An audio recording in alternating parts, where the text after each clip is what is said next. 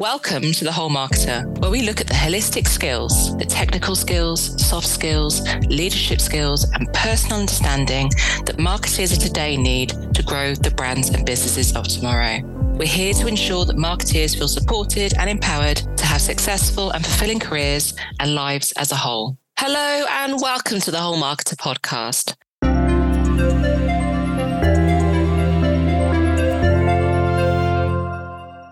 Today's podcast is an area of personal understanding. It's personal or self-identity. And shortly we will welcome today's guest, the wonderful Bronwen Foster-Butler.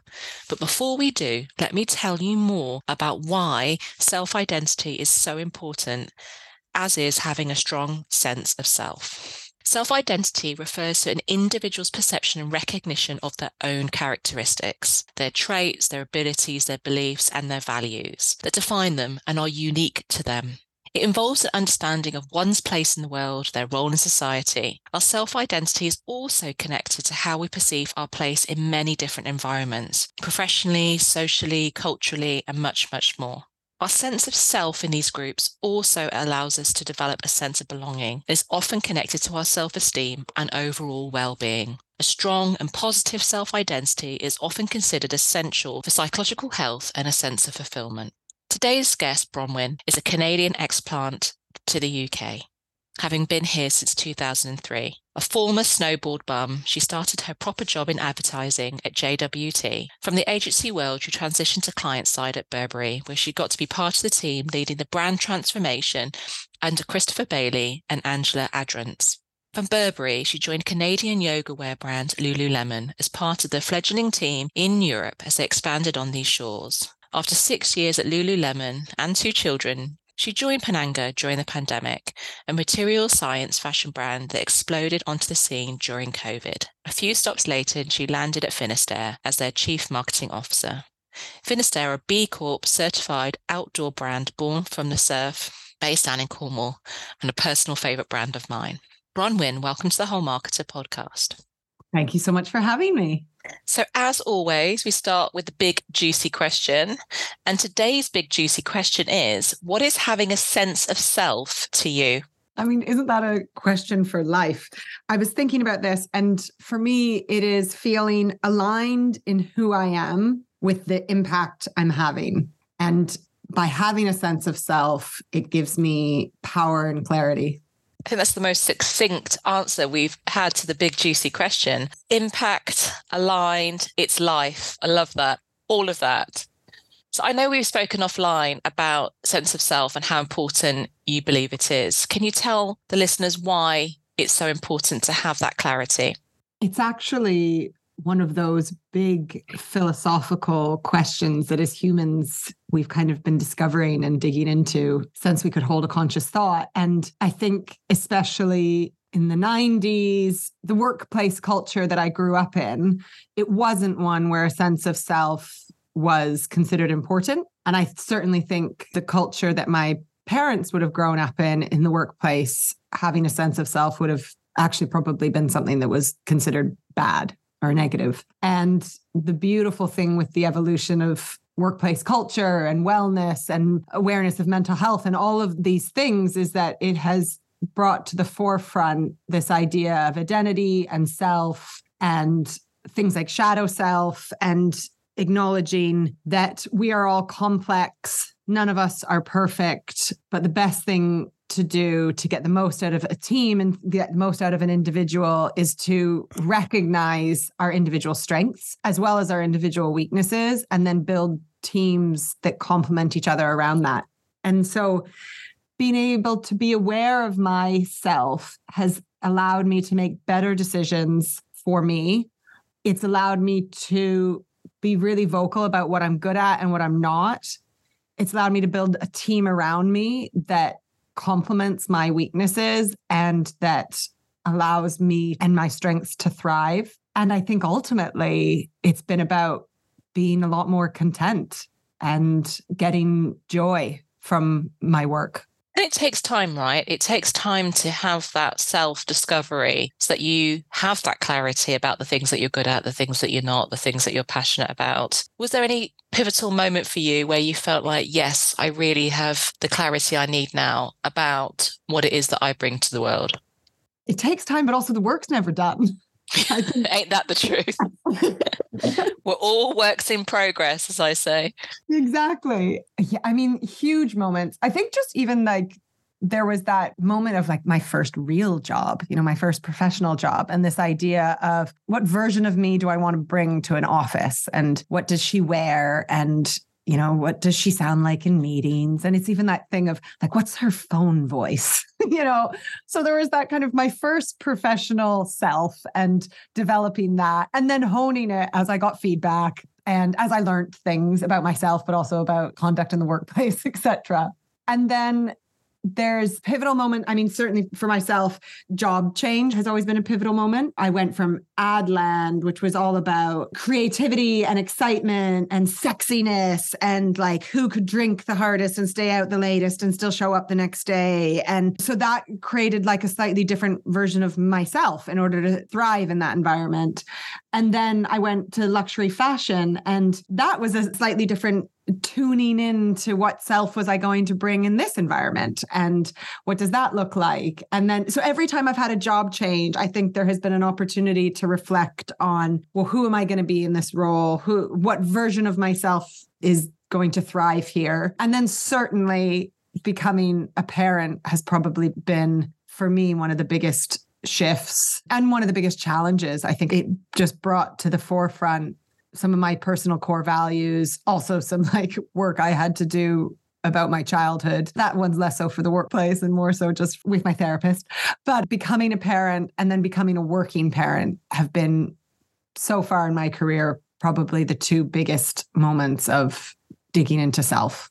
And the theme as I'm listening is almost the assessment that you make on each of those environments that you're putting yourself in, or in the roles, in the case of motherhood, that you're putting yourself in, and how Bronwen flexes in each of those situations. I suppose as I was listening, I was thinking, how much of it is authentically you, and how much of it are you almost flexing bits of you to create more of a sense of belonging or to be part of those cultures? Have you ever felt like a tension point between those two things? Oh, absolutely. I think a lot about my fixed identity and my flexible identity, or my fixed values and my flexible values. And so I've done a lot of work on figuring out my fixed sense of self. And I think the easiest way to do that work has been for me uncovering like, where is there conflict in my life, or where does something feel hard or unsettled? And then exploring like, what part of me is being confronted? What's being challenged here? Because through that conflict has been the kind of filter to discover which of my personal values is being threatened, or am I out of integrity with, etc. And then the flexible self is that one, a bit more like I was talking about as you shift jobs, that kind of code switching of what different parts of myself that are still there, are still important, but I can dial up and dial down based on either the role that I'm in or the brand that I'm at. And certainly I have that flexible identity every day in my life, whether I'm talking to the head teacher at my children's school, in which case I adopt an air of curiosity and support, but also, asking pressing questions, to then code switching to talking to a 22-year-old on my team, to then talking to my board. So that kind of flexibility is there. And the work that I think is required in order to really feel as though you've got a sense of self is, what are the parts of your identity that are fixed? What are those core values that are fixed, that don't change? And how do you make sure that in all these scenarios, when you're moving throughout your career, or you're changing jobs, or you're talking to different people, how do you not lose that true sense of self whilst allowing you to adapt to the situation that you're in, or that I've been in? And I've not heard that terminology before, fixed and flexible parts of your identity or your values. I think it's actually really powerful, almost like it gives you permission in certain situations to think about what your strengths are in line with those, and then dial those up, or maybe in certain situations, ones that you need to dial down, but maybe need to address outside of work or in a different situation, to still feel that you are, as you say, aligned to your values, or doing things that play to your values and don't jar with them. And I always say, one of the most powerful things about knowing your values is that it allows you to be more reflective in certain situations. So instead of taking a situation personally, although every situation is personal, isn't it? But, taking a situation personally, be able to reflect back and think, okay, so what one of my values is this jarring with between this individual or in this situation? And often I think that gives you some subjectivity that you wouldn't naturally have if you didn't have that level of understanding. Absolutely. And I think it goes both ways, especially in teams or in partnerships. I mean, at work, one of the things I was lucky enough to learn reasonably early on was if I've got a conflict with someone at work, it usually has very little to do with the actual work and more to do that we've got conflicting values. And I think one of the things I try to bring to my team, and I myself am using every day, is like, if something feels hard or something feels sticky, which of my values is being questioned or I don't have integrity around, but also like, am I being curious about what the other person's values are? I think of a great example on my team where there was a relationship that just wasn't working. And I brought the two together. And the question I asked was, what do you need when the work gets hard? We were talking about a situation where, you're on shoots, the hours are really, really long, you're together, you can't avoid each other. It's not like you're going home at the end of the night. We're all staying in shared accommodation and the shoot days are 14, 15 hours long. So I was like, each of you have permission to have moments where you're not your best self. And when you're in that moment, what do you need? And the one person shared that he was like, I really need someone to come up to me and check if I'm okay, acknowledge that they see me not feeling great, and then offer support. And then the other person was like, I need the exact opposite. I need to be left alone. I need time to recenter, and I will come back when I'm ready to re-engage. And it was like this huge light bulb went off where they realized that all of the conflict was coming because when the one person was feeling out of sorts, he was desperate for the other person to come and ask. But she didn't do that because that wasn't the thing she would need. And then vice versa, when she was feeling exhausted or annoyed, she had this person pestering her, desperately trying to make her feel better again. And it was creating this combustible moment. And so it's that idea of like, the more work we do to discover ourselves is important, but equally, the more work we do and curiosity we have towards our team and the people we're working with and what motivates them, what their values are, how they recenter themselves in times of conflict, the more we will be able to thrive in the workplace and, dare I say it, even at home. Definitely. And I really like that focus there on what do you need. And I was working with a team recently who are going through a period of change. There's a new leader about to come in and they were feeling a lot of tension, a lot of stress. And we all discussed about what do you need during this time to have the energy to get through this change. And it was completely different for each and every one of them. But also by sharing and identifying those needs, they then became accountability buddies for each other. So one person needing to have time to do exercise, one person needing space between meetings. Like, is what do you need? And I don't think we spend enough time focusing on what we need in times of stress, but also what we need to fill up our cup. We think about it after the event has happened or the stress or the combustion, as you said, has happened. Yeah. And we use it also as fuel for blame. It's like, oh, this person, should have known that about me. And they didn't.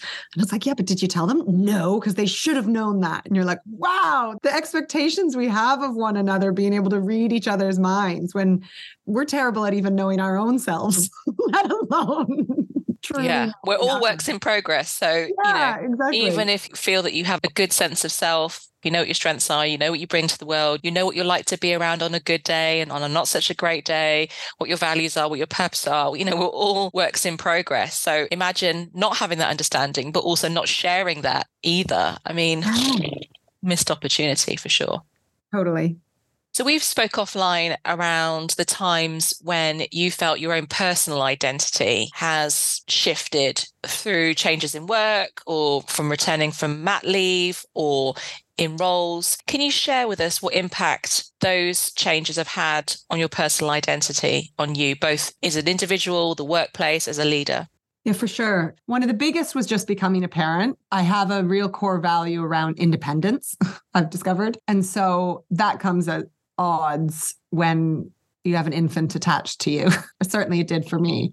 And I really struggled with this idea of having somebody entirely dependent on me. I struggled with the idea of not being able to just go and do what I needed in that moment. I had to do work on that fixed value around independence and figure out how can I still have that, but also be a great parent. And it was on my first mat leave that I realized I actually needed to go back to work earlier because that would scratch this itch of independence. And I knew going back earlier would make me a better mom. And so I did. I called my job and I said, I'm coming back. I know we've got a mat leave covering for 12 months, but I'm not going to last 12 months. So I need to come back. And it was incredible, actually, how quickly the shift was in my happiness, but also my then ability to be really present with my son, because I didn't spend the whole day desperately searching for moments of me time. Instead, I filled that cup. I got that. And then when I came home, I just got to be with him. And that was probably one of the biggest moments in my life where I realized okay, I have to have integrity around my core values. Otherwise, I'm not going to do this whole living thing well. And I'm definitely not going to be a great parent. And then when I came back to the workforce, it certainly allowed me to thrive in terms of having independence. There was then also this reworking of how am I an overachiever when I have to leave to do pickup. This is where I think of flexibility. But I was learning, I had learned behavior around what I kind of had identified as myself was that I was an overachiever and I was a perfectionist. And that came at odds with having to leave in order to do school pickup. Because for me, overachieving had been shown up as being available at all times, working crazy hours, working over weekends. And I suddenly wasn't able to do that. And so I'm still an overachiever and I'm trying to unlearn my perfectionism. But I've had to figure out a different way of expressing it where I still feel as though I have integrity around that and having those high standards for myself, but they're not expressed through the same things that they used to be. So I don't work crazy long hours. Instead, it's okay, well, how can I work really flexibly? How can I use the 24 hours in the day to get everything that I need to get done? How can I also be really clear about my boundaries and when I'll have something done and ask really good clarifying questions when I'm being given a project, where before I just would have been given a project and run with it and gone, I'm going to answer this perfectly and put in probably totally inefficient hours of working through trying to guess what my boss wanted from me. Instead, now I'll say, okay, exactly what are your expectations of this? And when do you want this by? And what does success look like for you? So that I can go away and be really efficient with my overachieving while still having the time to finish at 5:30, run home, grab the kids, make dinner, get them to bed, and not lose my sense of self on the way. That's great learnings as well. I think there's probably more learnings to be had if you've not done so already around where does that need for independence come from? Where does that be perfect driver come from? But also acknowledging that it's not sustainable to have those things in the life that you want and have created. So how do I still get those needs met elsewhere? Or how do I need to modify my behavior so that they don't burn me out? Exactly. Yeah. And how has this understanding helped you as a leader? Ooh. When I came back from my first mat leave, again, it was sort of the best of times and the worst of times. It was great because I had my independence back. I felt like I was using my brain. I had a sense of freedom. And I had found being away and having somebody else in my job really, really hard. Even to your earlier point of this need for perfectionism, I'd gotten to this complete swirl of comparison.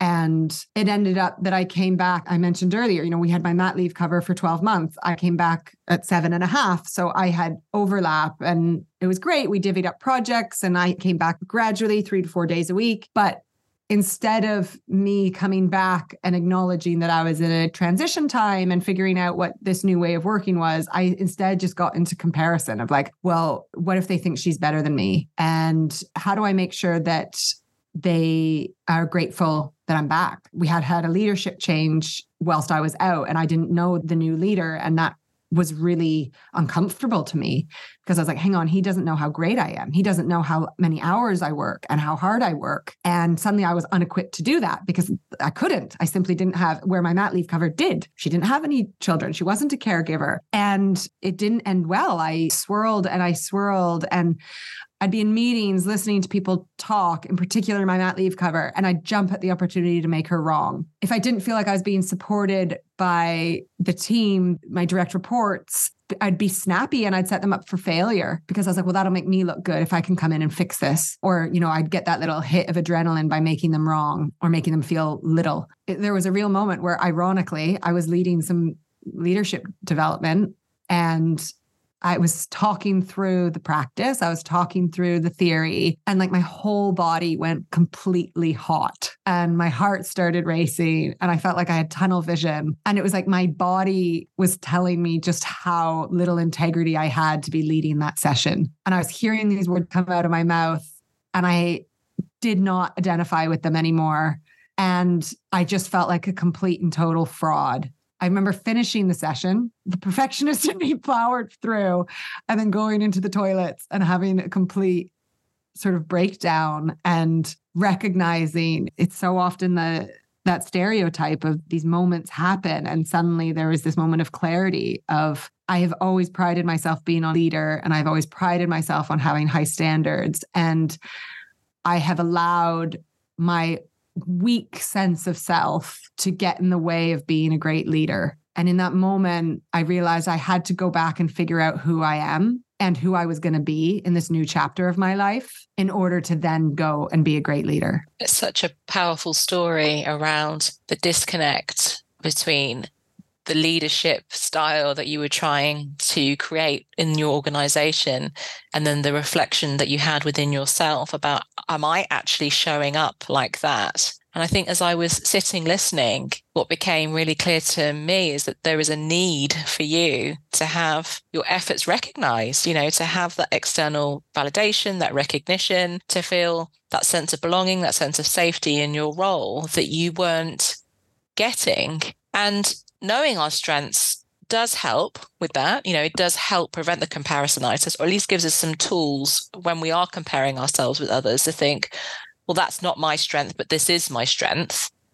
And this is what I need to own instead. But it's still very powerful to have such a visceral reaction and to stay curious in that space as to why am I having this visceral reaction? And it's, in your case, you weren't showing up how you wanted to be showing up. You weren't showing up in a way that was the true you or authentic self. All of your triggers, probably in a time of vulnerability, to be fair, returning to work, was at play, and the behaviors that you were bringing to the table because of how you were feeling. As I often say, it's like if someone is, in that case, behaving in a certain way, it's like, what is going on for them? Because no one comes to work and shows up like that without something going on. And in this case, there was a lot going on for you. Yeah, 1,000%. And that has taught me, to your point, as soon as I see somebody acting a bit out of integrity with their normal self, the old leadership style, and certainly the leadership style I grew up with, was like, okay, how do I make this person know that they're wrong and know that that behavior is unacceptable? And instead, it's pivoted to, how can I be really generous with this person because it's clear they need some support? So it's going up and asking them, is there anything I can do for you right now? And also adapting to how they want to receive that help. And so getting to know my team in particular. To the anecdote at the beginning, one person, if they're like that, they may actually just need to be left alone. The other person might need me to go and offer them space, make them a cup of tea, give them feedback, etc. So by learning who my team are and by them developing that self-awareness to be able to articulate who they are and what they need, it also means that in those moments of wobbling, in those moments where we don't show up as well, we're all better equipped to support one another with the best possible tools. Definitely. But we also need to create space and equip people with the tools to have that level of understanding of self. And I don't think we as leaders, or not even just leaders, people in the workplace, spend enough time building that understanding to the people in our care so that we can help them better, but they can also help themselves. I find it fascinating that we're still on a journey of spending time, energy, focus, investment on allowing people to build that level of self-awareness so that they can be, yes, more productive, but more fulfilled and more happy.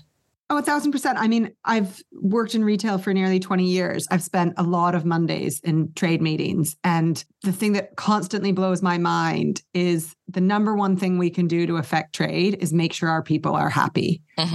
And that comes from creating and curating a culture of development, because people need to know that they are learning. They need to know the goal that they're working towards. They need to know that they're supported, that it's a safe space to falter and to fail. And they need to know why their development today is going to help them create an amazing life in a decade from now. It's not just about, okay, am I going to get a good performance evaluation in the next year? Like, it's what stretch opportunities or development opportunities are there for me right now that's going to help me be and have this version of my life that I can see for myself in the next decade. And moments and opportunities where I've had to be able to bring that development to a team, the impact I've seen on the real tangible business results are incredibly obvious to me, at least, but also incredibly tangible. It's like, okay, if people have clear goals, I mean, we use OKRs, if they're clear what their objectives are and they're clear what success looks like, and they're also clear on what support they need in order to get there, whether that's a hard skill development or soft skill development, I just see the level of output and the level of energy and passion and that level of execution, like the actual just output, in the quality of it increases so greatly versus cultures I've been in where everything stagnates and somebody can only live within their job description and mustn't ever be thinking about what their next role is. And cultures like that are just, I think, a relic of the past.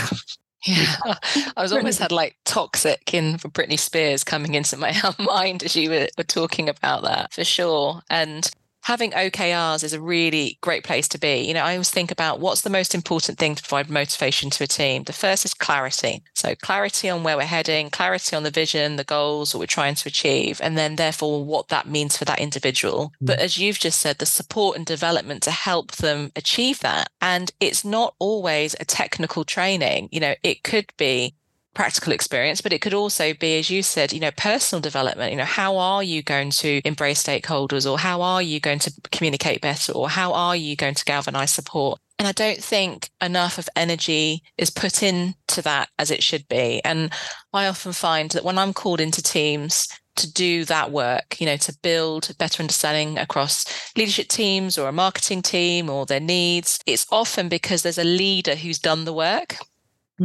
So a leader who does have their own personal understanding, or they've had a point in their life where they've had to reflect, or they've gone away and had coaching or something of that nature, and they've had a profound change in their own life. It sounds like you very much fall into that remit of someone who really has done the work and understanding themselves, and therefore bring that into their team. It's almost like they have to have gone through that journey themselves before they understand the benefit it brings in the workplace. Oh, yeah, absolutely. I just feel so grateful that, I mean, I spent 6 years at an organization that said that we were a people development company that just happened to make stretch pants. And that was because the founder had founded the brand after doing some really deep personal work. And he was like, hang on, I'm going to build a company that, yes, makes some incredible product, but the foundation of that is that everybody is going to be doing deep personal development work. And right from the get-go, they were investing in courses. And I think Brian Tracy even showed up when there was like 30 of them in the first HQ. And Brian Tracy, for anyone who might not know, he's the kind of godfather of goal setting. And that brand grew. And yes, it grew for a lot of reasons, but it could have easily been taken down by one of the giants. And I think its secret sauce was that it was a people development company that just happened to make stretch pants. It wasn't a stretch pant brand. I've never heard that before, and I absolutely love that. It's like really focusing on the fact that the thing that sets us apart isn't something that you'd stick in your normal brand point of difference. You know, it's the people within and the development and the understanding and motivation, actually, which leads me to my next question, which is, what have you found from developing this understanding of self from the individuals in your team has had on motivation in the workplace? I mean, it goes in swings and roundabouts. When I've built teams or inherited teams that haven't had a culture of development, usually just the first impact is one of relief. I'm like, oh, wow, I don't have to figure this out on my own anymore. You're going to help me. Then there's often sometimes a bit of discomfort when they realize that personal development in the workplace often goes hand in hand with personal development, full stop.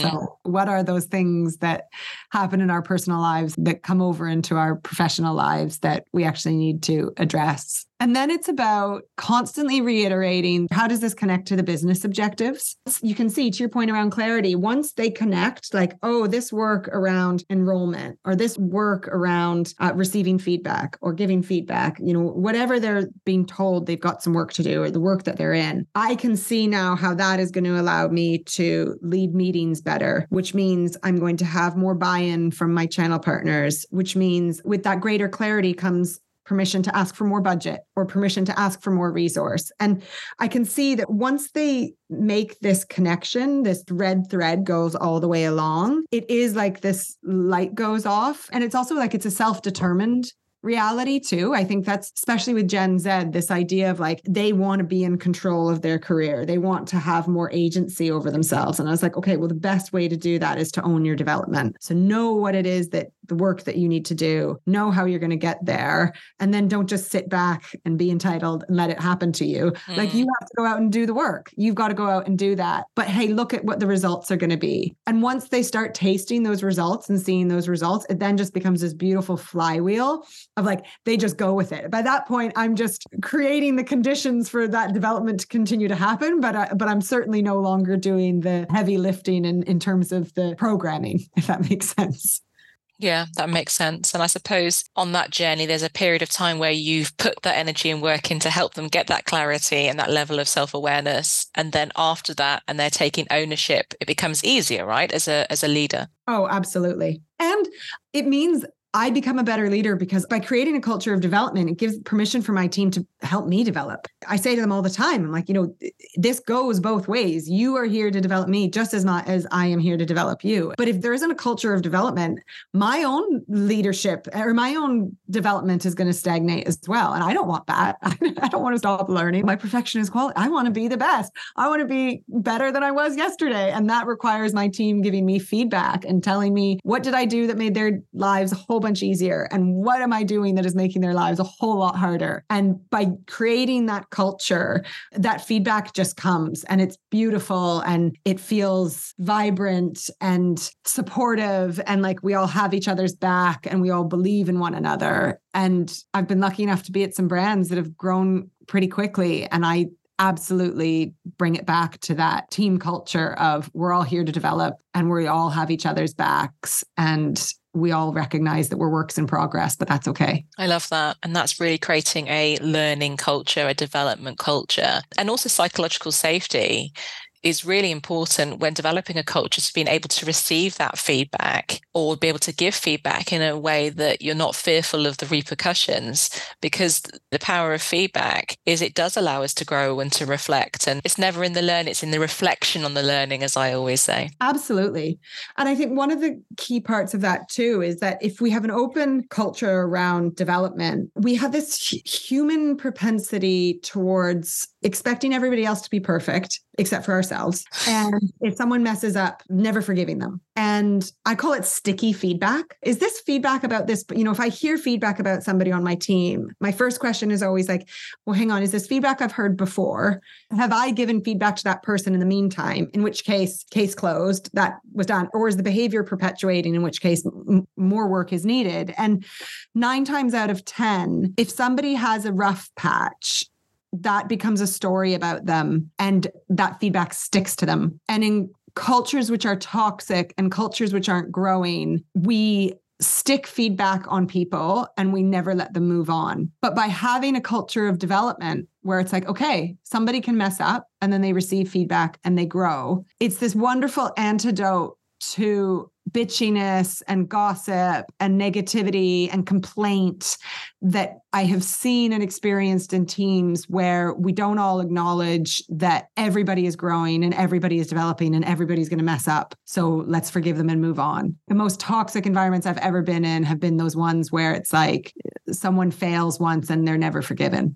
That's really important, and that they don't get labeled as the person that's not good at. It's like not good at that yet. And what are we doing to help them to get there?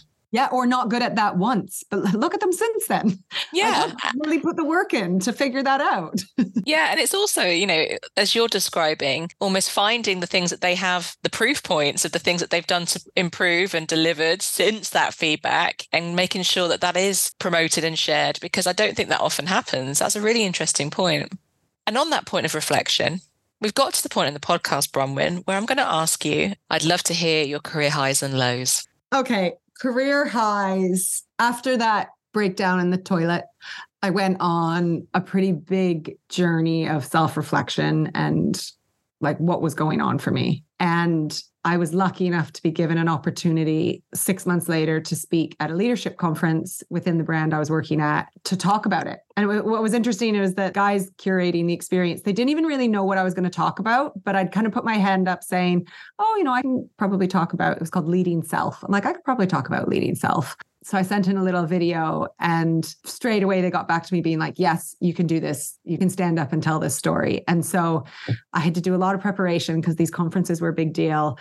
And I flew halfway around the world to do it. And I stood there and got up in front of 1,200 people. And I told them the story that I just told you of being in comparison and realizing I was a fraud and then going and doing the work to know that I was enough and that it was only when I knew I was enough as an individual that I could be great as a leader. And I stood on that stage and it was like a pinnacle moment also just because standing on stage and delivering this and trying to remember it all was exhausting and exhilarating. But then the feedback I got from other individuals afterwards, it made me realize that this was not a unique experience to me, that I wasn't alone, that there was power in vulnerability, and that I wasn't going to let this one failure shape the rest of my career. I could bounce from here. So that was definitely a career high because it was a personal development high. I think I have career highs every day in my current work.